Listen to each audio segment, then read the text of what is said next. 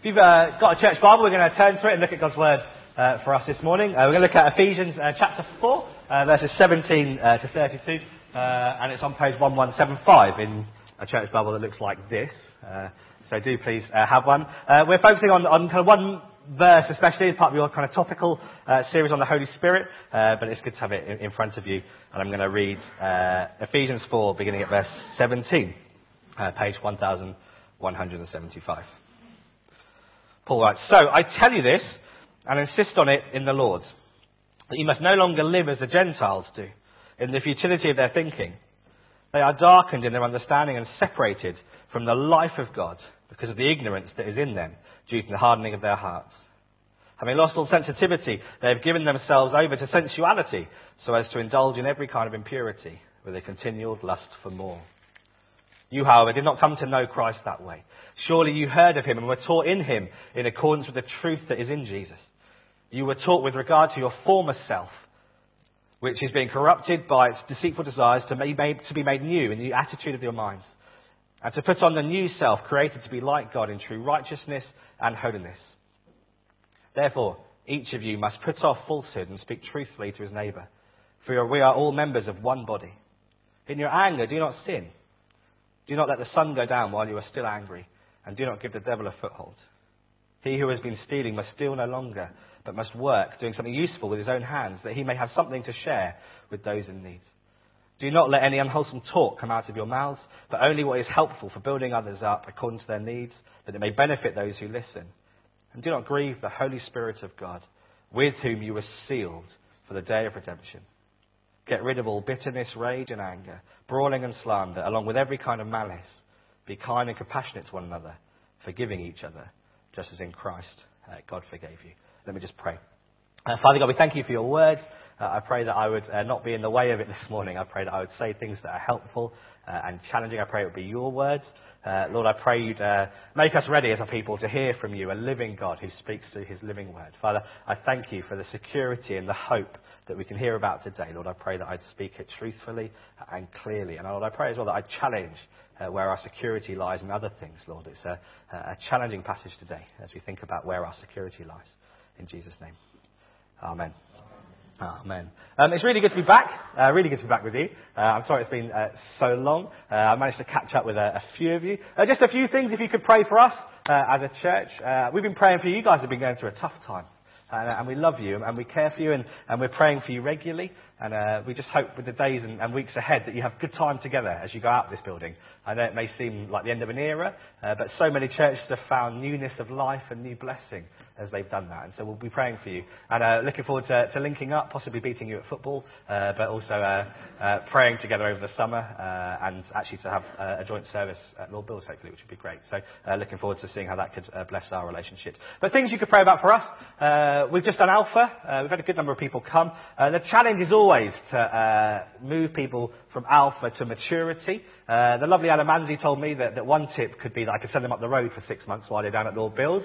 So thank you for that, Alan. But I think we'll try and keep hold of them. But do pray for us as we do that. Similarly, this is the first year where we're kind of financially responsible and like all good teenagers, kind of struggling with money in one small way. So do please pray for us for God's provision. However, we are growing, and so thank God that he's brought people to the church too. And just pray for us as we begin our new season, which is called Grow, where we try and help the church to figure out who they're meant to be in God, so their gifts and talents and how to serve and how to bless their community. So that would be great. I know it's a long list. I'll maybe email it to you and then you can kind of bear with it. It's a great passage today.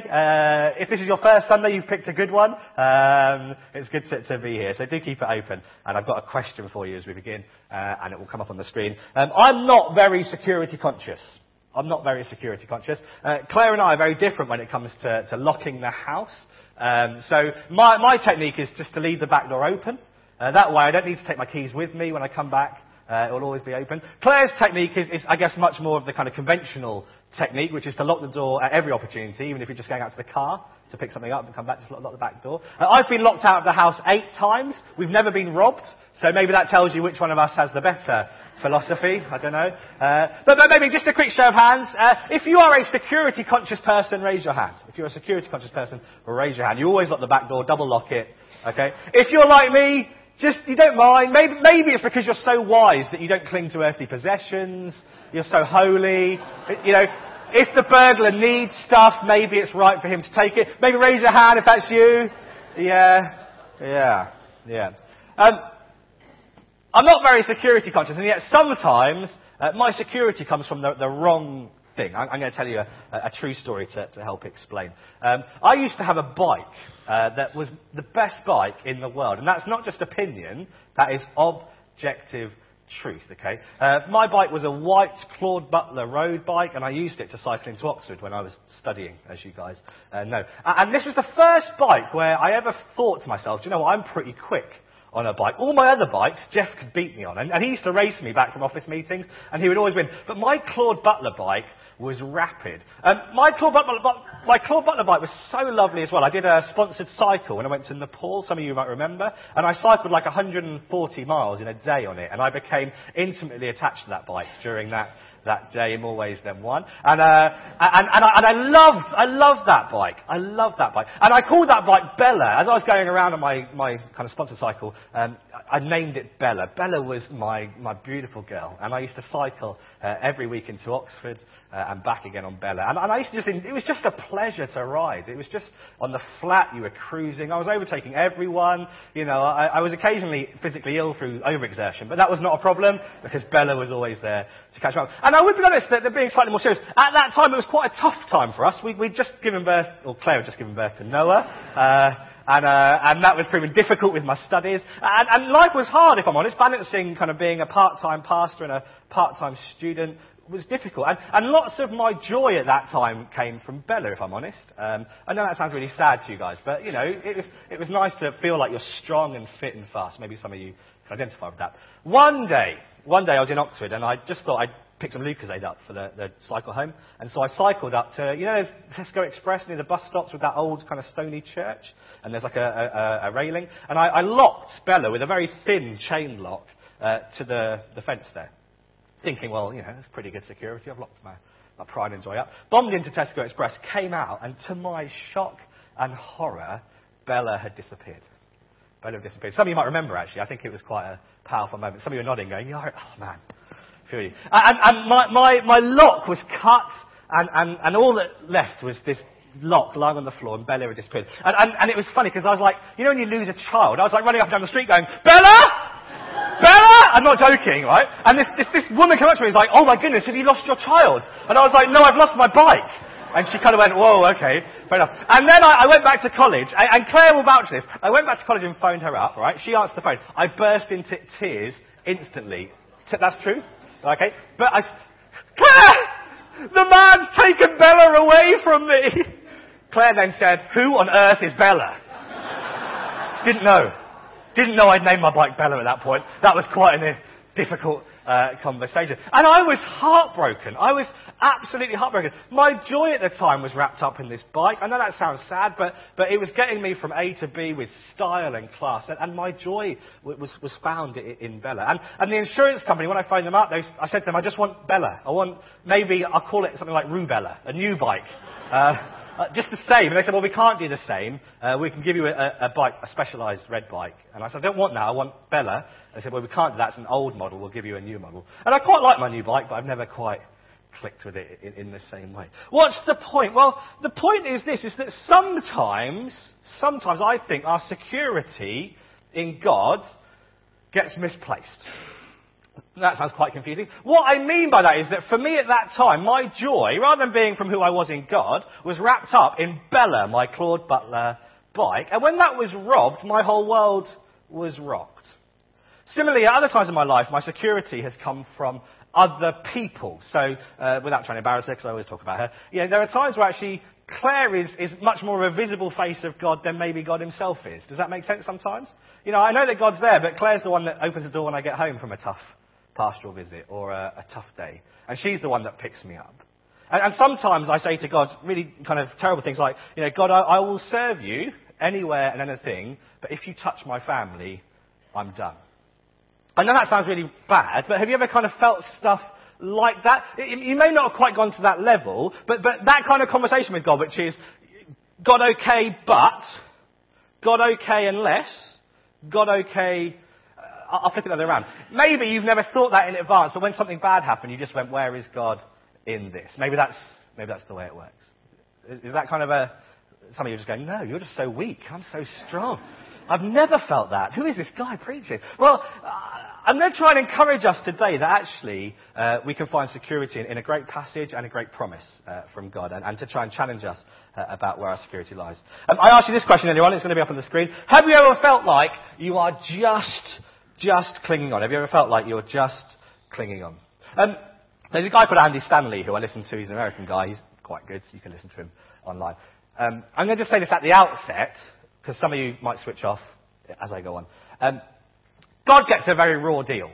Because sometimes we think, well, if God's not cooperative with me, if I'm asking for something that's really important and he's not doing it, therefore he doesn't exist and therefore my faith is kind of worthless. I know that's quite a big jump, but some people kind of go, well, A happened, therefore God's not there, therefore I'm not doing this faith thing anymore. God's uncooperative, he's not doing what I want.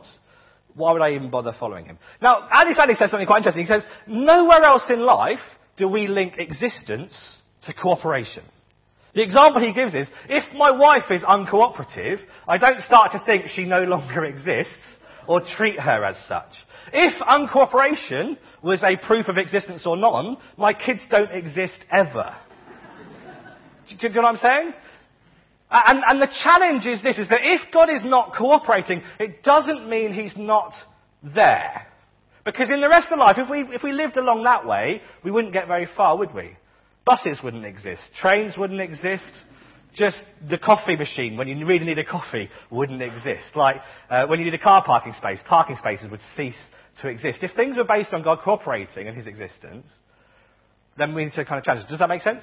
And so for some of you, if you're here today kind of going, well, I'm not sure about this whole God thing because this has happened to me, or this happened to me, and God didn't do what I wanted, can I challenge you today that actually you need to figure out the most important question of all in this life, which is, well, where does your security come from? Because if it's not from God, a God who by logical nature needs to be eternal and everlasting, and which in history seems to be all-loving, even when he doesn't cooperate with what you desperately want him to do. And we know he's all-loving because the centre point of history is a cross that says this much, this far.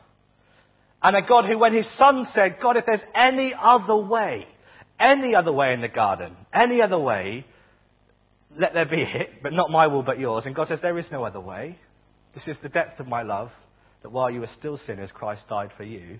I want to try and challenge you that if your security is in anything else, you are on rocky ground. Let me say why, and this is a bit depressing, but just bear with me.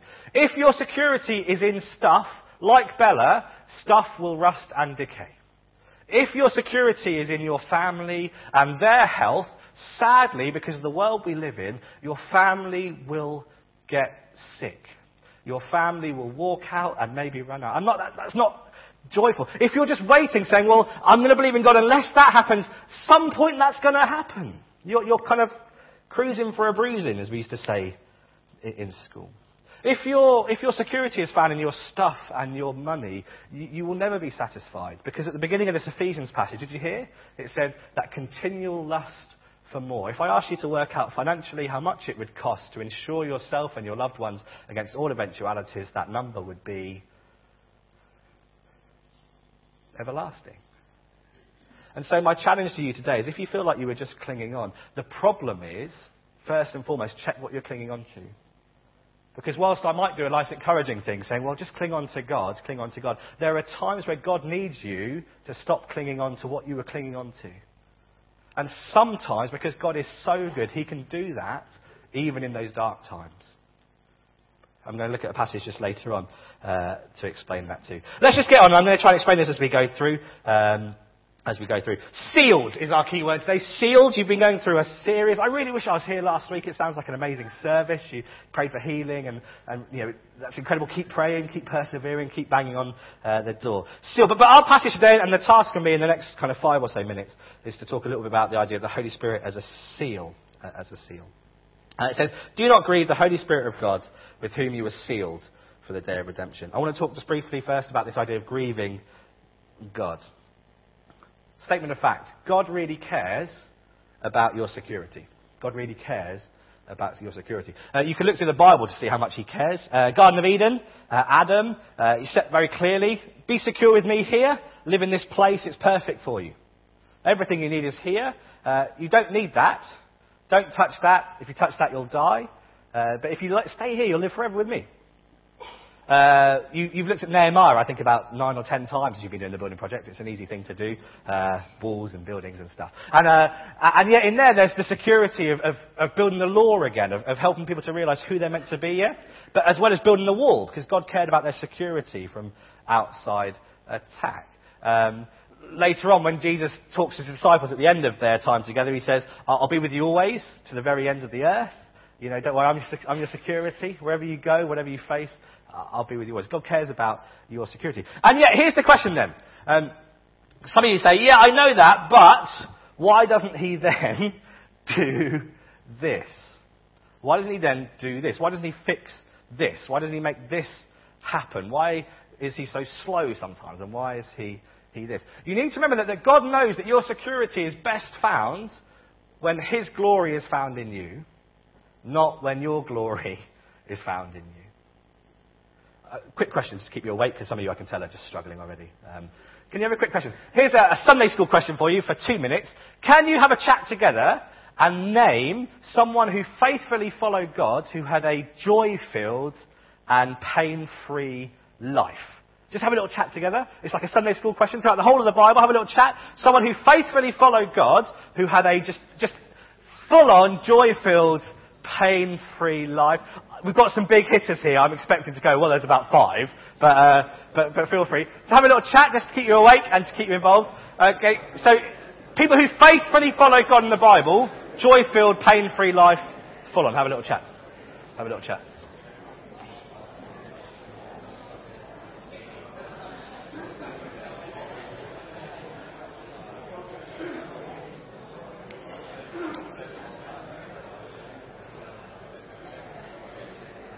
$30 seconds.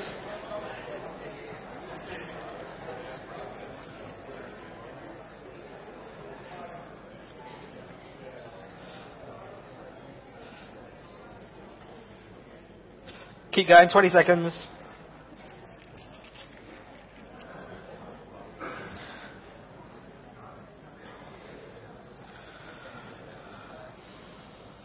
$10 seconds.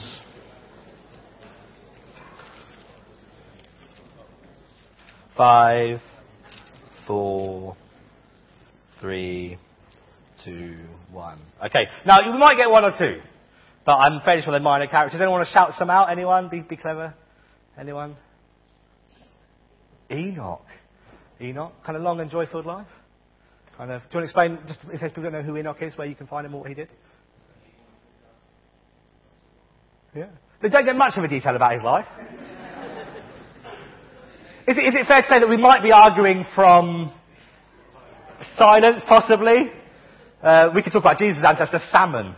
I've always loved him. Salmon. Yeah, feel free to... Not now, but later. We don't hear much about him. Maybe he had a real just joyful life fishing by the river. Who knows? There aren't many, are there? There aren't many, are there? If you think about major characters, Paul? No. He got bitten by a snake. That was the least of his problems. Shipwrecked a couple of times, beaten a couple of times, falsely imprisoned, peeled to Rome. Jesus! Oh no. The disciples? No. Moses? David? Oh man, we're struggling, aren't we? Now here's the point. I'm not trying to be clever. Why then do we think our life is going to be any different? Not in a mean way, but we have a number of things against us. Number one, an enemy that goes round like a roaring lion looking to tear down and destroy. Why do we blame God when we should rail against the one who takes pleasure in children dying in poverty in Africa and actually takes pleasure in forming greed in people's hearts to make that happen? Why don't we rail against him? Secondly, the world is fallen and broken. Some of it just happens because that's the way the world is. It's infected by this thing.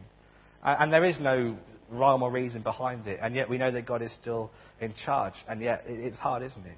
Thirdly, we have a God who is so big that he works in all things for the good of those who love him. The good being not your physical comfort or health or wealth, your good being that you are transformed into the likeness of his Son, so that one day you'll glorify him in all eternity. Because God's purpose for you now is not, sadly, your comfort and peace temporarily, but he's working in you to make something that lasts for all eternity. And our bodies are frail, and our will and strength is weak.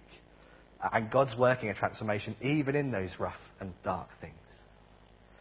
And I can't encourage you enough. Secondly, we're going to play a quick game of true and false just to keep you awake. I can tell some of you are struggling. True or false? Things Jesus said. Jesus said, okay, if you want to follow me, pick up your cushions and cappuccinos. Okay, what's the true answer? Okay, cross. Jesus says, if they rejected me, they will accept you lovingly and give you cushions and cappuccinos. False. What does he say? If they rejected me, they'll reject you also. As the Father sent me, so I sent you. Jesus says, come to me, all you who are weary and heavy laden, and I will give you the best of life forever. False. I'll give you rest. I'll be with you. Someone comes to Jesus and says, oh, Jesus, I need to go and bury my family. Jesus says, oh, that's fine, just come back in a couple of days, I'll fix you an appointment. That's hard, isn't it? That's really hard. So why do we think any different? If when we became a Christian we knew that was the call that we received, why does that slip over time? Does that make sense? Because if that is the call that we've received to persevere in this life, first the cross, then the crown, why do we get cross when the cross comes? And I know it's because your heart's broken. I know I've been there too. And I'm not trying to bait you down and go, just feel better. I'm not saying that. But Jesus said this, one day I'm coming back. In my Father's house are many rooms. I am the way, the truth and the life. No one comes to the Father except through me. Those that I have grabbed hold of, no one can snatch out of my hand.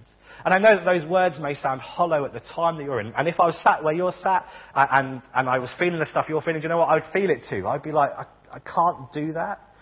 But can I encourage you to cling on to a God that will not let you go, but to remember that actually sometimes that's the calling that we received. I used to love it. I used to go to holiday camps and kids would stand up and do testimonies and they would say this. They'd say, oh, my life used to be a mess. My life used to be a mess. I've come to know Jesus and now it's all fine. And we'd be like, oh, praise God. Hallelujah. That's totally awesome. And yet the best testimonies surely have to be, do you know what? My life was pretty fine. I was living for self and health and comfort and wealth. And then I met God. And now I'm poor and sick and living somewhere where I don't want to live and helping the people of Thames see Jesus. It's a bit too personal. Like, that's the testimony, isn't it? That's the testimony of everyone in the Bible. If you feel like, well, it shouldn't be that way, can I challenge you that it grieves the Holy Spirit, not because he's mean, but because he desperately wants your security to be found in him. And if you're thinking it's not fair, or this isn't the way it should be, test yourself that your security isn't in something else. Because the reason it grieves God is that if your security is found in something else, your foundations will crumble. The picture I want to give you just really quickly, because I'm over time. Imagine you were holding on at the window of like a big castle that you've built for yourself. You're just clinging on, okay? And you're saying, I'm going to fall! I'm going to fall! I'm going to fall! And normally we would pray, oh, Lord, help that person to climb back in to the castle. If you're clinging to something else, can I challenge you that God wants you to fall? Because he knows that the foundations of your castle are going to crumble, and he knows that the enemy is already through the door. And I know this is a difficult one today, but I want to try and challenge you, that, especially if you're here today and you wouldn't call yourself a Christian, can I challenge you, if your security is found in something else other than God, and you may say, well, I don't know how I worked that out. Well, what's most important to you is the question. If it's found in something else, sadly, this passage is a challenge to you. Secondly, it's an encouragement to you because it grieves God that you currently live for something else or someone else. Because in him alone is found salvation for all time. Can I challenge you about that? That's why it grieves God. Let's move through, just really quickly. Moving on. Sealed. Sealed. 3 ideas for seal. I should probably explain the word seal. Everyone I've spoken to this week did the same joke. They said, oh, what are you speaking on a Sunday? So I'm speaking on the Holy Spirit as a seal. They went, and I was like, no, not that kind of seal. But genuinely, like, everyone, like, and it got to the point where I was like, have you all been talking? Just some kind of, like, you've been framed moment. 3 ideas of sealing that might be quite helpful. A tomb was sealed. A tomb was sealed. It was marked as closed, not to be meddled with. It was a place of don't mess. Don't mess. With God then, when the Holy Spirit is a seal on us, if we like that idea of seal, I could pronounce phagazio, something like that, but not white. I was like, no, far from it. But that's the Greek. But if it is about sealing in, there's a sense of protection, and God's saying, they're mine, don't touch. They're mine, don't touch. If you've got just a flick, Ephesians chapter 1, just have a little look. Ephesians chapter 1, verse 12, I think we're looking at. Ephesians chapter 1, verse 12. We'll begin at 11 because they're really good works, and then we'll go through to... Here we go. So it says, in him we were also chosen, having been predestined according to the plan of him who works out everything in conformity with the purpose of his will. Remember I was just saying it's not our will, his will? It's there as well. In order that we who were the first to hope in Christ might be for the praise of his glory. Once again, not my will, but the praise of God's glory. And you were also included in Christ when you heard the word of truth, the gospel of your salvation. Having believed, you were marked in him with a seal, the promised Holy Spirit, who is a deposit guaranteeing our inheritance until the redemption of those who are God's possession to the praise of his glory. It's all in God's hand. God cares so much about being glorified in you, he doesn't leave it to you to do. He does it in you. He seals you and says, once you're mine, once I've created faith in you, once I've called you and predestined you to be yours, done. Done. There are some challenging passages in the Bible that are about persevering till the end. If we persevere, go on living the faith. But that's not to kind of make it happen. It's just to show the genuineness of what's gone on. Seal. A tomb was sealed to say, this is done, don't mess. Secondly, the kind of seal of authenticity. Abraham. Circumcision was a seal of God's promise to him. Okay, when the Holy Spirit's in us and it creates the fruit of the Spirit, hopefully you've looked at some of that, and the gifts of the Spirit and kind of the good things that hopefully you guys have been talking about and waiting on God for as a church. That's a mark of authenticity of faith. More simply, when you say no to stuff that your heart just says, that's so far from what God wants from me, it's a mark of authenticity in your faith. The Ephesians 4 passage we looked at, do you remember it began with lots of behaviours? Don't do this, don't do this, don't do this, don't do this, don't do this, don't do this. Saying, well, be authentic. Be authentic in this. If God's at work in you, which he is, don't mask it. Lastly, in Revelation, there's a seal which is like a marking on their head saying these people are mine. Identification kind of mark. Those three things are kind of helpful for us. If we talk about the Holy Spirit as a seal, really quickly, when you believe you are marked, a seal, you are protected. You are kept as God's. It's a mark of authenticity in your life. And lastly, it's a sign of protection for the future. Now, why does this matter? Why does this matter? Some of you are thinking, so what? So what? Let's go on to this. So what? So what? Here we go. So, why does this matter? As I've said already, where you place your security is really, really, really, really, really, really important. If you are here today, and you wouldn't call yourself a Christian, you're seeking, the thing we said at Alpha was this: you should spend the rest of your seconds and minutes and hours until you get to a point where you are either certainly sure that God's not there or God is your saviour. Anywhere else is a very dangerous place to be, because if we're not sure, well, who knows, that's a very dangerous place to be. So can I challenge you today? So what? God says, in me is security for all time. I will seal you until the day I come back and bring about all creation back to me. The Bible says one day Jesus is coming back, glorious. The whole world will bow, people will be before him on their knees, some people by choice, some people because they can't help it. It's just that he's so good. And so what? Can I challenge you and ask you today, where do you place your security? If you feel like you are just clinging on, are you the sort of person who needs to let go? Or are you the sort of person who goes, actually, no, I was clinging on to God. I need to remember that God's clinging on to me. Secondly, so what about this? How do we pray for those in trouble? How do we pray for those in trouble? Okay. One more quick question for you. True or false? Okay. True or false? This is the way you should pray when you hear about a Christian in trouble. Dear God, I pray that you would remove them from this trouble and let them know your peace. Tricky question. True or false? That's how you should pray. So have a little talk. Have a little talk. Have a little talk. Dear God, please remove them from this trouble and let them know your peace. True or false? That's how you should pray for someone in trouble. Have a talk. Have a talk.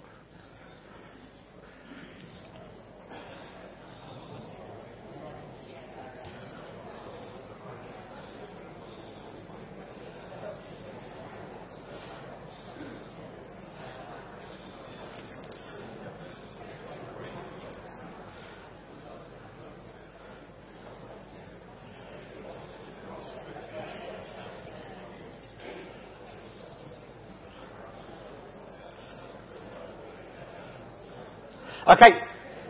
Okay. Raise your hand if that's a good prayer. Good prayer. Raise your hand. Good prayer. Don't be shy. Raise your hand. Good prayer. Good prayer. Good prayer. Raise your hand. Raise your hand. Don't just go yes. Raise your hand. Raise your hand. Otherwise, okay. Some of you are like, I'm going to half vote because that way, if I'm wrong, I can very quickly put it down. No one will know. You're allowed to be wrong. Raise your hand. That's a good prayer. Good prayer. Absolutely correct. That is a good prayer. Jeff, well done. The rest is bad. It might not be the only thing you pray, though. Okay, it might not be the only thing you pray. Because here's what Paul writes in 1 Corinthians 12. And we said that Paul was a guy that can speak about this with authority. Yeah? He's the one that wrote Ephesians when he looked back at his life. 2 Corinthians 12, beginning at verse 7. Okay, and this is really, really important as we come to a close. To keep me from being conceited, he was doing a good job, right? He was in God's will. He was planting church all over the place. If anyone deserved a nice life, surely him. So to keep me from being conceited, because of these surpassingly great revelations, there was given me a thorn in my flesh, a messenger of Satan to torment me. Possibly, some people say epilepsy, maybe some blindness, some kind of physical ailment. Some people talk about just this thing that was recurring, didn't know what it was, and it was limiting his ministry. He says at that point, 3 times I pleaded with the Lord to take it away from me. If you said it was a good prayer to say remove the trouble, absolutely right. You're allowed to. I'm not saying don't do that. I don't just go, Lord, thank you for more misery. Lord, thank you so much for more misery. In fact, I could probably take more misery. Why don't you just let my bike be stolen? Like, it's not that. We're not reveling in ministry. You can pray for help. However, he then says this. This is really key, and we're going to come to a close if you feel like you're just clinging on today. 3 times I pleaded with the Lord for him to take it away from me. But he said to me, my grace is sufficient for you. My power is made perfect in weakness. Therefore, I will boast all the more gladly about my weaknesses, so that Christ's power may rest on me. That is why, for Christ's sake, I delight in weaknesses, in insults, in hardships, in persecutions, in difficulties. For when I am weak, then I am strong. I can tell some of you aren't blown away by that. But I hope you can say, actually, so what? If you're feeling weak and you're feeling like you're not clinging on, can I ask you to say these words? God's grace is sufficient for me.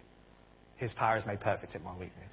God's grace is sufficient for me. His power is made perfect in my weakness. And keep saying it and keep saying it and keep saying it, even when it's hard. Because actually those times where you are broken and the least, God is still there. And actually, Paul could delight in it because he knew that one day there was a hope to come. And it may be that God says no to the end of your days. And it may be that on your deathbed you lie there going, do you know what? I really wish I knew why God had said no to that.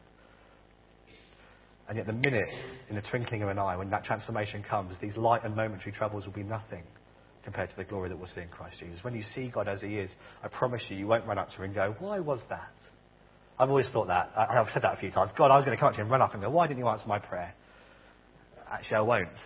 Because I'll see God as he is. And it will make sense because God's work is for his glory in eternity. And it will have been a part of that. How do you pray for someone? You say, Father God, I pray you'd remove their trouble if that's your will. But not our will, but your will. Lord, let your grace be sufficient for them. Let your power be made known in their weakness. That's a good way to pray. When you hear about the persecuted church, you say, Father God, give them the strength and courage to stand so that others may see your strength in their weakness. Father God, I pray that they wouldn't fight so people see them and go, look how well they're fighting. But pray that they would fight in God's strength through their weakness so people would say, I can see God's strength. Does that make sense? That's a good way to pray. So what?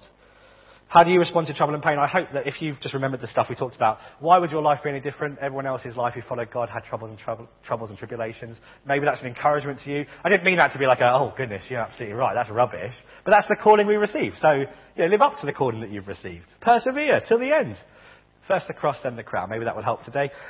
Lastly, your assurance of glory. Because God cares so much about you glorifying him in all eternity, he doesn't leave it to you. Some people have problems with the idea of predestination. They don't like it. Where's my choice? Well, God says you've chosen throughout history to not live in the security that I've given. I'll tell you what, this matters so much to me. Your salvation matters so much to me. My son being glorified matters so much to me. I'll take the initiative.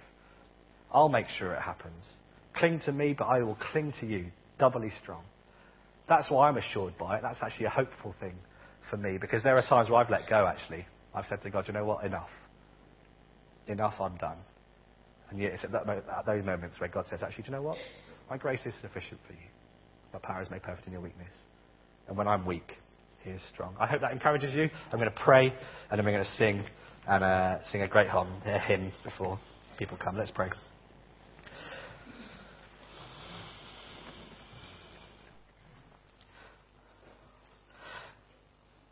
Father God, it's easy to say the words, and yet, Lord, I want to thank you and praise you today that you assure us of glory. You challenge us to live lives worthy of that, Father God, we have the Holy Spirit within us to live and to pass on the security that we found in you. Father God, people who are secure don't just sit in home or hidden away. People who are secure can go and do great things. Father God, I pray that when we find our security in you, we wouldn't stay still with it, but that, Lord, we'd say, well, where to? Where would you have me go?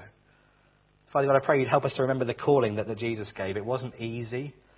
Father God, this isn't the broad path that we walk. We walk the narrow one. We go through the narrow gate. We walk a path that hurts our feet and is steep. And yet, Father God, we walk in assurance, knowing that because you're a God who cares about glorifying yourself in us, that, Father God, we know that will happen. And so, Lord, I pray for those today who are suffering and struggling, for who have heard news and have heartache at the moment and are calling out to you. Father God, firstly we pray, remove those thorns from them. Father God, we pray, remove those troubles from them. Father God, show your will in that. But Lord, we also pray, not our will, but your will. And so we pray too, Lord. I pray that your strength would be found in their weakness. Father God, I pray that your grace would be sufficient. Lord, I pray as a church we would be that grace. We would speak words of love and care. We would cook and bake and walk and hug and cry and mourn and rejoice with them so that your grace can be seen in us, Father God. Lord, I pray for this church. It's going through an awful lot at the moment. And yet, Lord, we may talk about an uncertain future, but Lord, our future with you is certain. I thank you that, God, you've taken hold of us. That, Father, you never let go. Lord, I pray that when we are weak, we would know that you are strong. And Lord, help us to live in the promise of that. In Jesus' name, amen.